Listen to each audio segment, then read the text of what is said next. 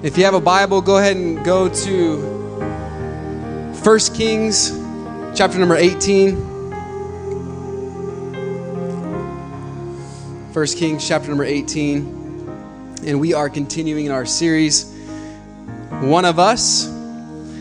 How many of you have enjoyed this series so far the last couple weeks? Anybody enjoy this series, learning something, studying the life of Elijah? And last week we talked about a life on the fence. And a life on the fence really is no life at all, because that's not the life that God designed for us to live. And He designed for us to live a life that's fully committed 100% to Him, going all in. And the last week Elijah stood up on Mount Carmel and he said, "How long halt ye between two opinions? If God is God, then follow Him. If Baal is God, then follow him." And he said, stop sitting on the fence. And this morning we're going to talk about living between the promise and the payoff. And that's the title of my message this morning, living between the promise and the payoff. And I believe that there's a word of encouragement for us this morning found in 1 Kings chapter 18. The Bible says this. We'll start reading in verse number 41. And Elijah said unto Ahab, "Get thee up, eat and drink, for there is the sound of abundance of rain." So Ahab went up to eat and to drink, and Elijah went up to the top of Carmel, and he cast himself down upon the earth, and he put his face between his knees.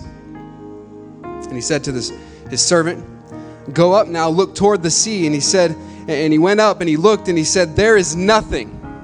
Everybody say nothing. He said, "There's nothing." And he said, "Go again 7 times. And it came to pass at the 7th time that he said, Behold, there ariseth a little cloud. Everybody say a little cloud. Just a little cloud of the sea like a man's hand. And he said, Go up, say unto Ahab, Prepare thy chariot and get thee down, that the rain stop thee not. And it came to pass in the meanwhile that the heaven was black with clouds and wind, and there was a great rain." Everybody say a great rain. "And Ahab rode and went to Jezreel, and the hand of the Lord was on Elijah. And he girded up his loins, and he ran before Ahab to the entrance of Jezreel." Let's have a word of prayer this morning.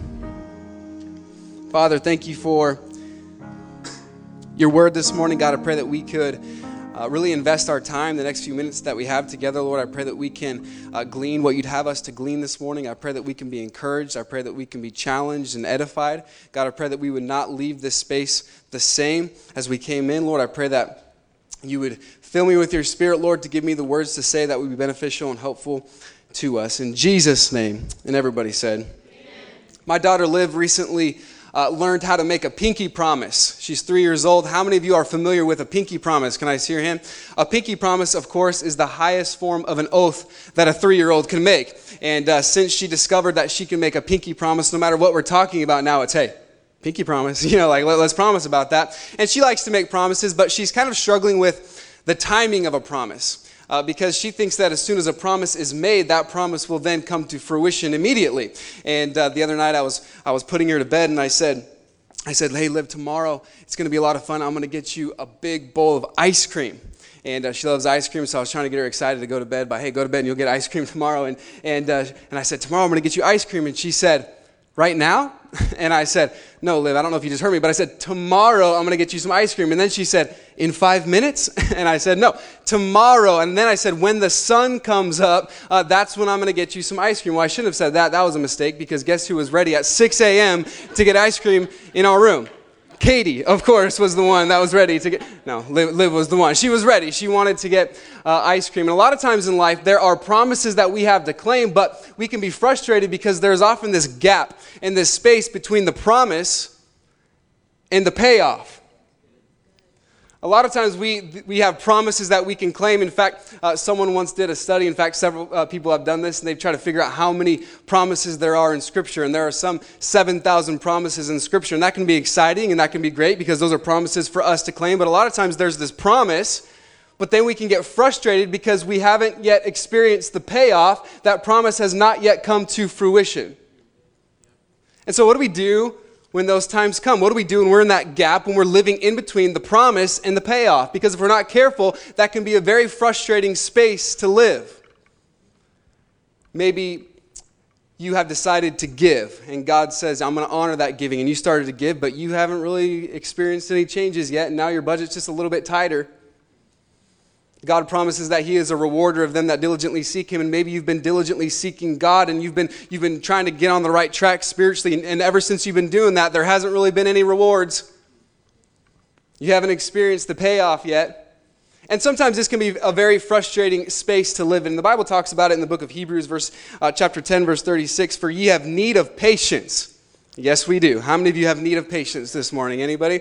We have need of patience, that after ye have done the will of God, ye might receive the promise.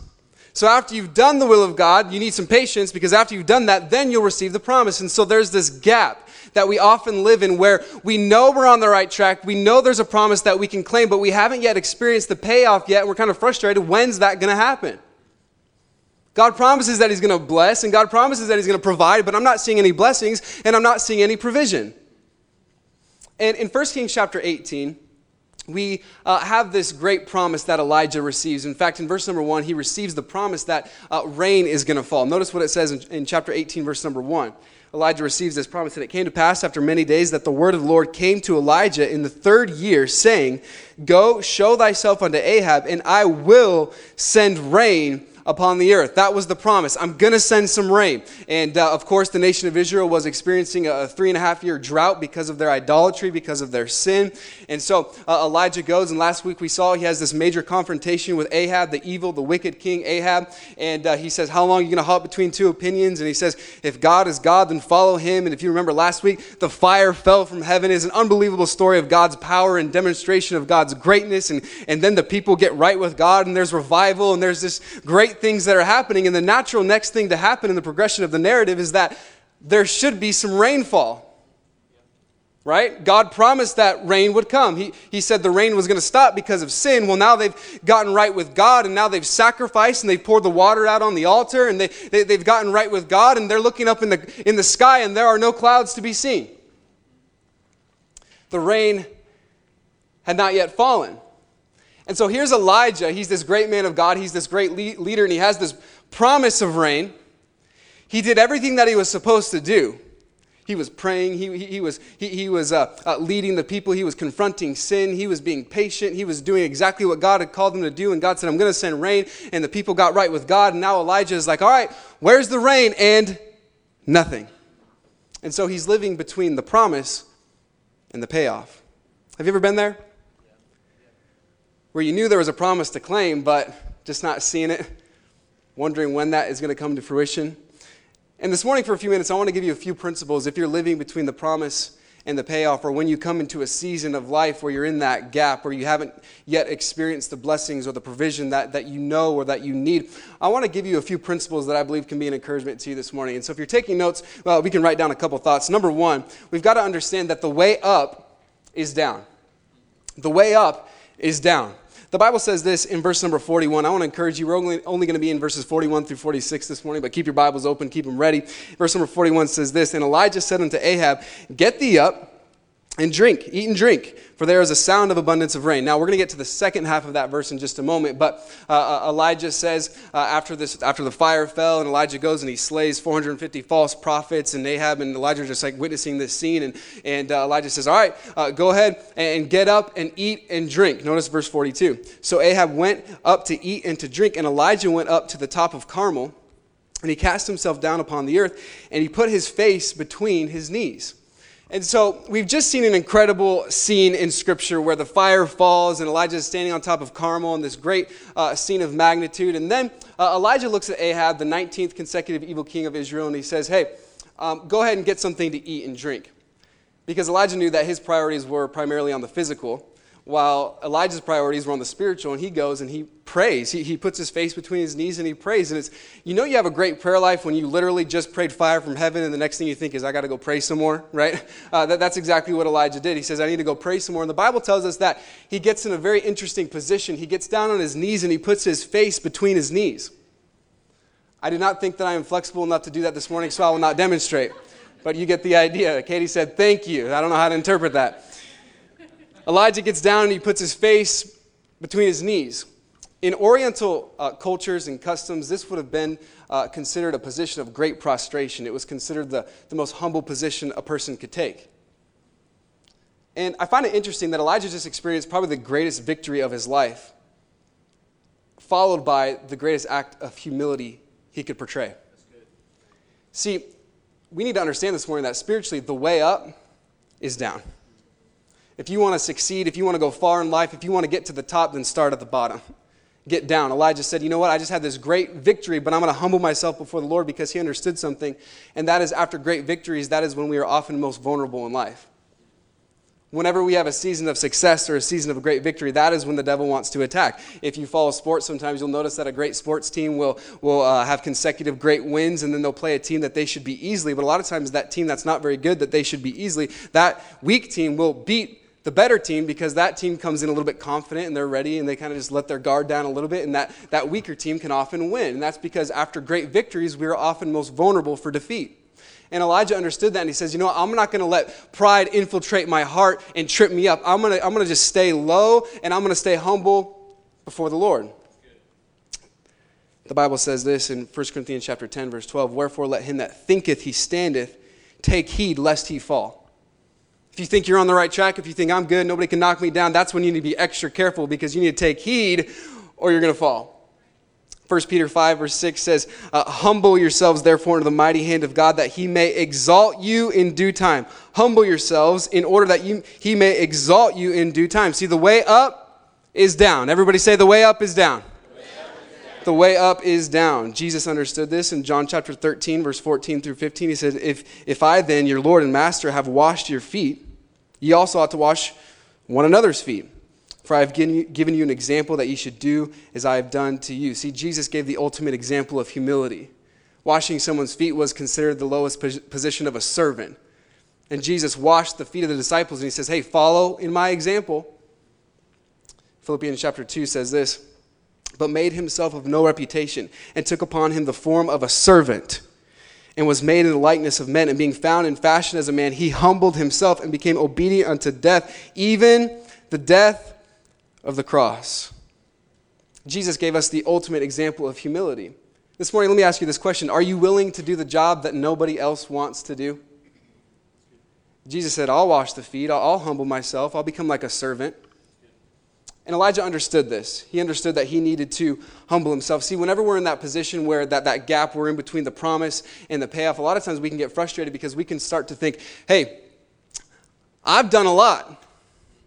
I've sacrificed a lot. I've given. I've showed up early and set up, and I've been faithful. I've been doing a lot of good. I've been obedient. I've done this, and before you know it, it's I, and it becomes all about me. And so be very careful if you're waiting for the payoff, if you're waiting for the provision, if you're waiting for the promotion, if you're waiting for God's blessing. Be very careful that you don't start to elevate yourself in your own thinking, to start to think that we all of a sudden deserve something because of what we've done, because we don't deserve it. That's why we're so thankful for God's grace. And so Elijah understood that. I'm not gonna try to kind of gloat in this win. I'm not gonna let pride infiltrate my heart. I'm going to start by getting low, by humbling myself before the Lord. William Booth was the founder of the Salvation Army, and there was a great Christian leader and preacher that kind of helped him get the Salvation Army off the ground and kind of helped start up this organization, and his name was Samuel Brangle. And Samuel Brangle was a great preacher. He was a great orator, and he would often speak at different events. And one time he was coming into an event, and the people announced him. They gave him this introduction, and they said, "It's the great Samuel Brangle." And he later wrote about that in his journal, and he said this, "If I appear great in their eyes, the Lord is most graciously helping me to see how absolutely nothing I am without him, and helping me to keep little in my own eyes. He does use me, but I am so concerned that he uses me, and that is not of me the work is done. The axe cannot boast of the trees it has cut down. It could do nothing but for the woodsman. He made it, he sharpened it, and he used it. The moment he throws it aside, it becomes only old iron. Oh, that I may never lose sight of this." He understood that the way up is down. The Bible says this in Proverbs chapter 3, verse 34, "Surely he scorneth the scorners, but he giveth grace unto the lowly." And so Elijah understood this. In this first principle, in this first thought, Elijah said, I just had this great victory, but what does he do? He goes and he gets in the most humble position he could possibly put himself in. and he prays before the Lord. Notice the second principle this morning, if you're taking notes. The second principle is this: faith can sense what our flesh can't see. Faith can sense what our flesh cannot see. And I see two things about this statement in the following verses. In verse 41, I see, first of all, Elijah's perception. In verse number 41, it says this: And Elijah said unto Ahab, Get thee up, eat and drink, for there is a sound. Everybody say a sound. There's a sound of abundance of rain. Now, that's an interesting thing to say, because we wouldn't typically say that statement. We wouldn't say it sounds like rain. We would typically say it looks like rain, right? And Elijah was not necessarily talking about hearing thunder or seeing lightning. He wasn't talking about that. It was a spiritual perception that he had. There's a sound of abundance of rain. In fact, in the Hebrew, the word sound is often translated voice. He was tuned in to the voice of God. His faith could sense something that his flesh could not see. He perceived what he could not see. He said, there is a sound of abundance of rain. Arthur Pink said this: Elijah hears that which shall be. If the divine word dwell in us more richly, and faith was exercised more upon it, we would hear that which is inaudible to the dull comprehension of the carnal mind. See, one thing that I'm learning is that our faith has much better hearing than our flesh. Our flesh oftentimes wants to see something and look for the tangible evidence, when our faith says, I can't see it, but I can sense it. I don't know about you this morning, but I don't know every detail about how God's going to work in this church plant. And I can't see how everything's going to play out perfectly, but I can sense that God is doing something special here. I can't see it all. I can't see how it's all going to play out. I can't exactly see where we're going to be in 5 years, but I can sense that God is up to something special, and that God wants to do something great here in this church and in this community. He wants to raise up an army of soldiers that'll do a great work for him. I can't see it, but I can sense it. He could perceive that there was a sound of abundance of rain. In the Hebrew, the word rain means a heavy downpour. And so not only could he hear and he could sense this sound of abundance of rain, but it was a heavy downpour. See, he had a lot of faith. I believe that not just a little bit of rain is coming, a lot of rain is about to come. Faith is the substance of things hoped for, the evidence of things not seen. Romans 10:17, so then faith cometh by hearing, and hearing by the word of God. And so I see his perception, but also I see his persistence here. His persistence. If you're still with me, say amen. Verse number 43, and he said to his servant, go up now, look toward the sea. And he went up and he looked and he said, there is nothing. And he said, go again 7 times. Now, this is where I believe that Elijah could have gotten a little bit frustrated. Because up until this point, he had done everything right. Right? I mean, think about it. He prayed fire from heaven. He brought revival to the nation of Israel. And then he doesn't gloat in it. He doesn't take pride in it. He goes and he prays again before God. He humbles himself. He's doing everything right. And he says, God promised me rain back in verse number 1. He said, God promised some rain. I believe that it's going to, I can sense it. He was even operating by faith. He was doing everything right. And then he said to his servant, hey, go and look. Nothing. And that's when faith can be most frustrating. When there is a season of your life where you are doing everything in your ability, you're following all the right steps, you're obeying Scripture, you're walking according to the Holy Spirit, and you go to see it and you just can't find it. There's nothing. Anytime now, and he couldn't see it. See, we like answers quickly. We struggle with patience sometimes. The Bible says this in Psalms chapter 102, verse number 2, hide not thy face from me in the day when I am in trouble. Incline thine ear unto me. In the day when I call, answer me speedily. Okay, I can relate to the psalmist there. You know, like, answer me speedily, okay? How many of you get frustrated if you call someone and it takes, 7, 8 rings before they answer? How many of you guys know what I'm talking about? I like it when I call somebody and it doesn't even ring. They just answer. I'm like, all right, that's efficiency, okay? Answer me speedily. That's how we want God to work, and that's how we want God to operate. As soon as we step out by faith that we can see it, we see the answer, we see how it's going to play out. But a lot of times faith is not like that. Faith is silent. We go to look for God's blessings after we've taken all the right steps, and we don't see a thing. There's not a cloud in the sky. So what does Elijah do? He tells his servant, go again. He goes again. He comes back. Nothing. Okay, go again. Comes back. Nothing. He had the persistency to keep on going and to keep on believing and to keep on checking, even when he couldn't see it. He said, just keep on staying faithful. Just keep on going. Keep on checking. Let's go ahead and keep on trying. See, a lot of times we want the blessing. We want the provision. We want the promotion, but we don't like the persistency that's required to see it. Yeah. Yeah, that's true. We want the promotion, but what about the persistency? 2 Kings chapter 5, verse 14 says this, and he went down and he dipped himself 7 times. Everybody say 7 times. This was Naaman, and he had leprosy, and he's dipping in the Jordan River 7 times. Did you know that he did not experience anything on the 4th time? He didn't feel any different on the 5th time. On the 6th time, he might have said, this is ridiculous. But on the 7th time, he was healed. See, it took a little bit of persistency to see the healing.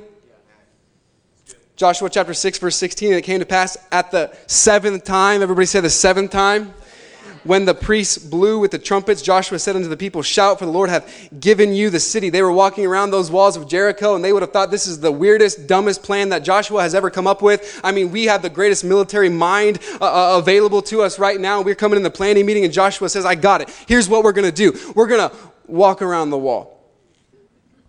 Come again? All right, Elijah, all right, Joshua, that's a good plan, but let's go ahead and put that on the back burner, and let's try to come up with something a little bit better.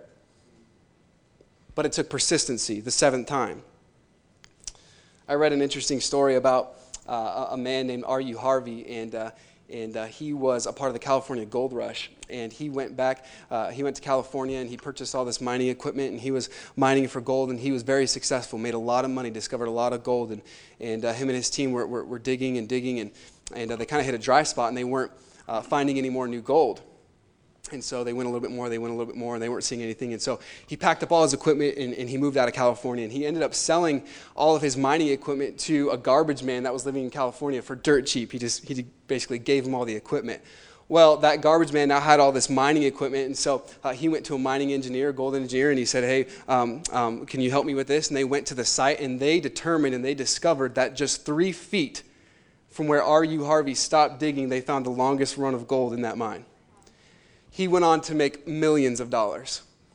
Well, R.U. Harvey, he heard about this story, and he heard about what happened, and he actually went on to be an incredibly successful businessman. He went on to sell insurance, and he made millions of dollars. In fact, he made much more money than he would have if he would have stayed in California. And people asked him all the time, what's the key to your success? And how have you become so successful? And how have you made so much money? And he said, every time that I felt like quitting, I just reminded myself I just might be 3 feet from gold. Every time I felt like, hey, it was too much and I just need to give up now, he said, I might be just 3 feet from gold. I want to encourage you this morning. Some of you are maybe thinking about giving up. You're asking yourself, is it worth it? Should I keep on going? Should I keep on being faithful? I don't see it. It's not working. I just want to tell you, you just might be 3 feet from gold. You just might be close to God's provision. You just might be close to God's blessing. So don't give up. Let us not grow weary in well-doing, for in due season we shall reap if we faint not. I want to encourage you to keep on being faithful. Keep your eyes on Jesus and just keep on going. He had to go 8 times before he saw something. Notice what the Bible says here in verse 44. And it came to pass at the 7th time, behold, there ariseth a little cloud. Notice number 3 this morning, our third principle. God often works through what seems insignificant. God often works through what seems insignificant. And it came to pass at the 7th time that he said, behold, there ariseth a little cloud. The servant comes back. By the way, just an interesting piece of information. A lot of commentators and theologians say that Elijah's servant was the son of the widow who he raised back to life. We don't know if that's true, but I like to think so because it's interesting. He goes and he looks. And he comes back to Elijah. And he says, Elijah, I got news. I see something. There's a little tiny cloud. And as if Elijah did not know what little meant, the servant goes on. He says, it's like a man's hand. It's like so small. Like it's just this little thing. Elijah's like, okay, I get it. It's small. I get it. Okay, thank you. And the servant's like, yeah, it's like a miniature little cloud. And Elijah's like, all right, enough. I get it. It's small. You know, God loves to work through what seems insignificant. He comes back. He says, I just see a little cloud. Elijah could have been like, Thanks a lot, God. We're supposed to come out of a drought, and there's been no rain for 3.5 years, and we're supposed to, recover from this, and you're going to send just a little tiny cloud. What are we supposed to do with this? This isn't going to bring a great storm. It's a little cloud. He could have gotten frustrated. He could have said, this is just a little cloud, but there's two things here. I see, first of all, potential. See, while the servant saw the problem, Elijah saw the potential. He says, I think that God can use this. I think that God can do something through this little cloud. Zechariah chapter 4, verse number 10 says, for who hath despised the day of small things? See, Elijah could have been very frustrated and could have thought, this isn't even going to make a difference. This isn't even going to matter. This is just so insignificant. It's just a small cloud. And two of the greatest lies the devil will get you to believe is, number one, that you don't matter. And number two, that what you do doesn't matter. The devil's going to jump on your back and say, hey, you don't really matter. You're not really going to make a difference. And then he's going to say, hey, what you're doing, that doesn't really matter. That's not really going to make a difference. It's too insignificant. It's too small. It can't really accomplish a great work. But God loves to work through what seems insignificant. I wonder if Paul got discouraged in the New Testament when he was making tents. I wonder if he thought, I'm just wasting my time. This is ridiculous.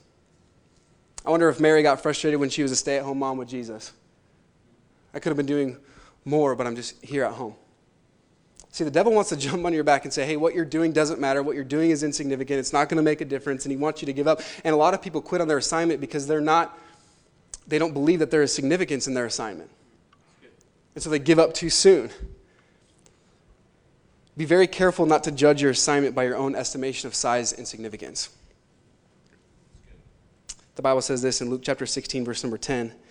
He that is faithful in that which is least is faithful also in much. And he that is unjust in the least is unjust also in much. Some of the greatest Christian leaders that I know, some of the greatest Christians on this earth, they're working in the nursery. Some of the greatest men of God that I've ever met in my entire life, they were content to take out the garbage, and they were content to clean the bathrooms because no job is too insignificant in God's eyes. And so they see a little cloud, but there was potential. So there was potential, but there was also preparation. Notice what it says in verse number 44. And it came to pass the seventh time that he said, behold, there ariseth a little cloud out of the sea, like a man's hand. And he said, go up, say unto Ahab, prepare thy chariot, and get thee down, that the rain stop thee not. And I love that. He says, all right, we see a little bit of this little cloud. What are we going to do in response to that? And he says, well, you better go tell Ahab that he needs to get off Mount Carmel. He needs to get in his chariot. And he needs to head home. He needs to start preparing because rain is about to come. And he doesn't want to get stuck on top of Carmel. So he needs to get going. See, he not only had faith and not only saw the potential, but then his faith was spurred to action. He said, we need to get prepared. We need to do something about this. We need to run down this mountain so we don't get stuck because of the rain. See, faith will always motivate to action. Faith will always have a response. Faith without works is dead.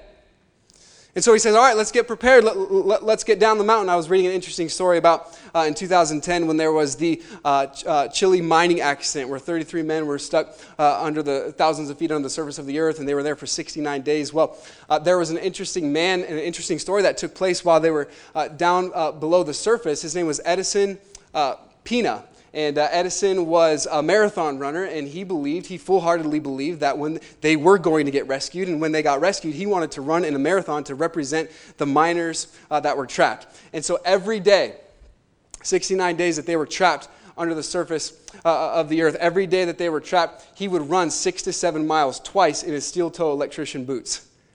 He was just running in the dark, back and forth, just running. Edison just kept on doing it, running.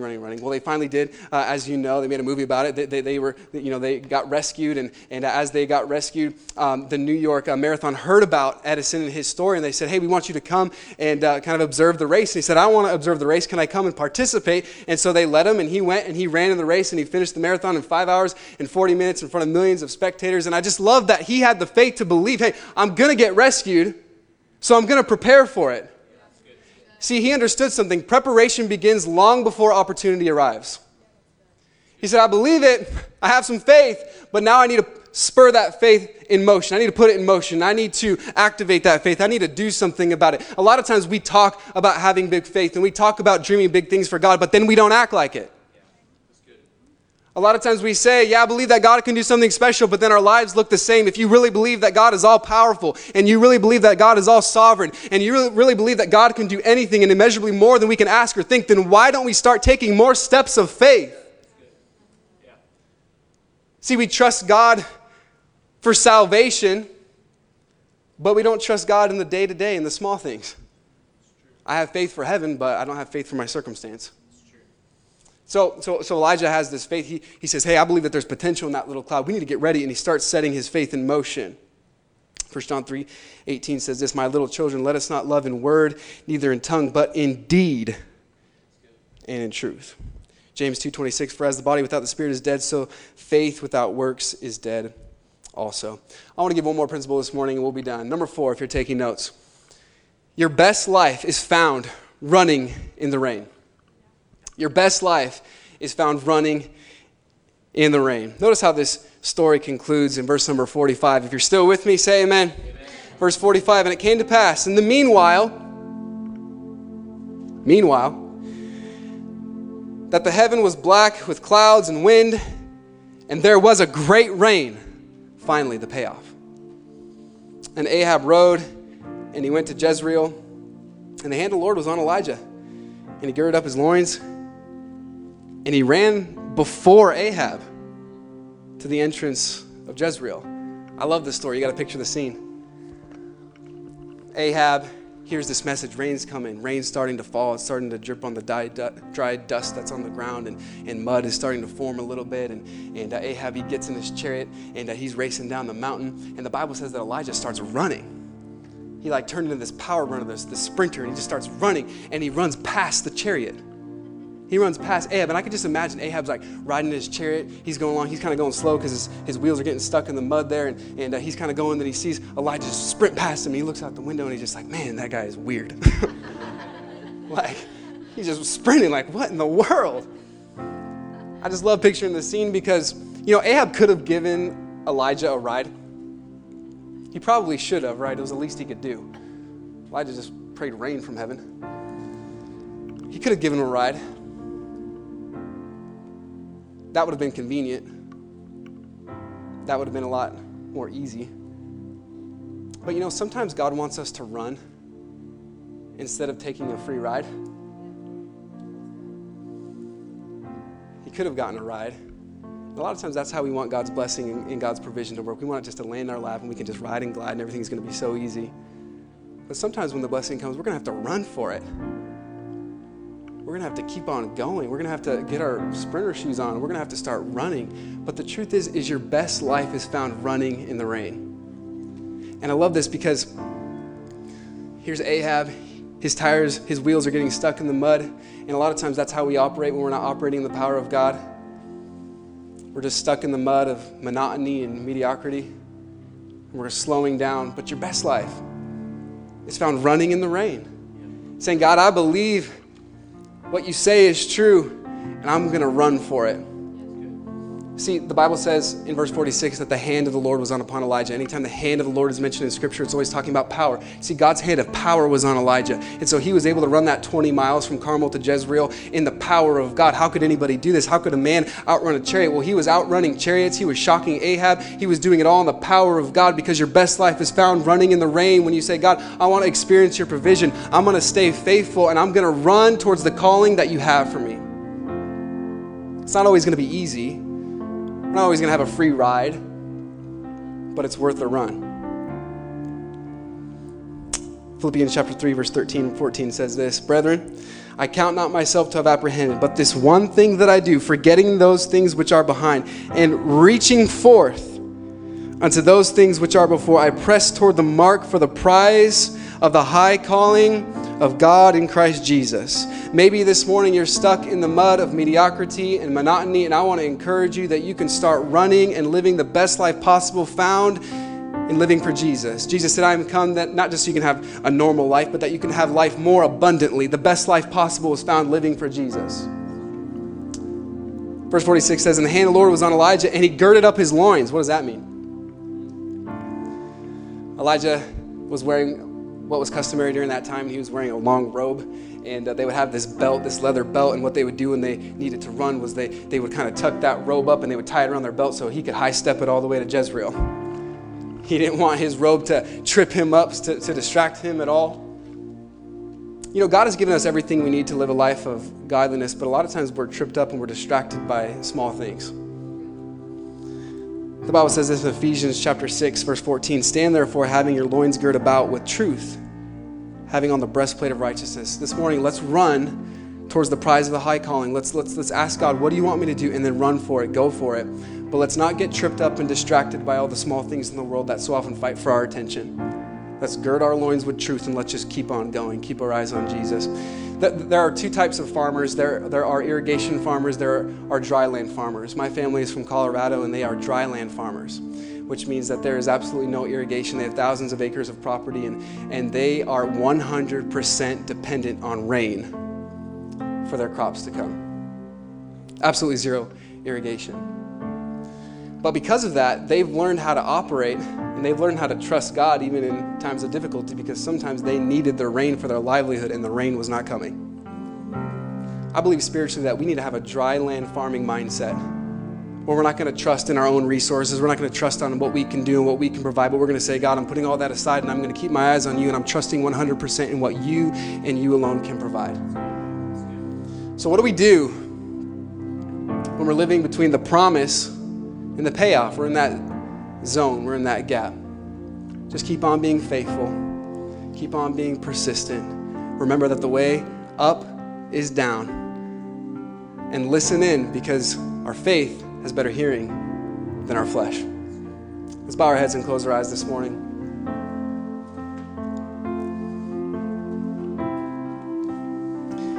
The ultimate promise that we have this morning, the ultimate promise that we could talk about is a home in heaven.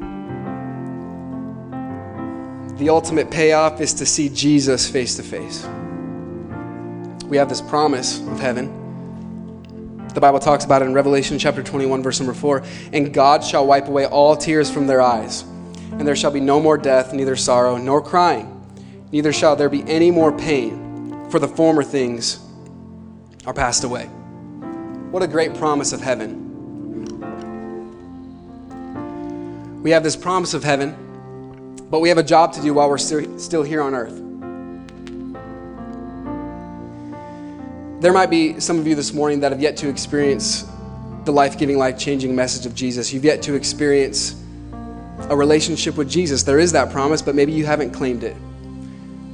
Today, I believe, could be the day of salvation for you. The Bible says it's not by works of righteousness which we have done. It's by his mercy that he saved us. For by grace are you saved through faith. It is the gift of God, lest any man should boast. See, it's not about being a good person. It's not about coming to church every week. It's not about reading your Bible. It's not about saying all the right words. And it's not about serving. It's not about doing these things. It's about having a relationship with Jesus. Jesus died on the cross for your sins and for my sins so that we could have a home in heaven. And I love what the Bible says in Romans chapter 10, verse 13. "For whosoever," that's anybody, "whosoever shall call upon the name of the Lord shall be saved." There's a promise. Whosoever shall call upon the name of the Lord shall be saved. How many can say this morning, Matt, I'm so thankful that I know that if I were to die today that I'd have a home in heaven. I'm thankful that I've trusted Christ as my Savior and I've claimed that promise. If that's you, can I see your hand? I've claimed that promise. That's awesome. You can put your hands down. Nobody looking around, just so I can know how to pray for us this morning. How you can say, Matt, I've never claimed that promise. I don't know. If I were to die today, I'm not sure if I'd go to heaven or hell. I'm just not 100% sure. Would you pray for me? I'm not going to point anybody out, nothing like that. I just want to know how to pray. How many can say, Matt, would you pray for me? I don't know about my eternal destination. I'm just not sure about that. Can you raise your hand up if that's you, just so I can pray? Thank you. Thank you. I love what the Bible says in 1 John 5:13. "These things are written that ye may know that you have eternal life." The reason we have the word of God this morning is that we have a more sure word of prophecy. These things are written that we can know that we have a relationship with Jesus. And this morning, if you don't know that, I'd love to take time after the service and show you. We have men and ladies that would love to open up God's word and show you how you can know. How many of you could say this morning, Matt, if I'm being honest, I'm living between the promise and the payoff. Maybe you're going through a gap, you're going through a season where you're waiting for some sort of blessing or provision, or you're waiting for a door to open up and you just don't see how it's going to work. How many could say, Matt, would you pray for me? I'm in that gap this morning. If that's you, can I see your hand? I'm in that space. All over the room. Thank you. How many can say, Pastor Matt, this morning I was encouraged, my heart was challenged to have the faith to sense what my flesh can't see? How many can say, I was encouraged this morning to increase my faith and to keep an ear out for what God is going to do? If you were encouraged in that regard this morning, can I see your hands? To step out by faith. It's awesome. You can put your hands down.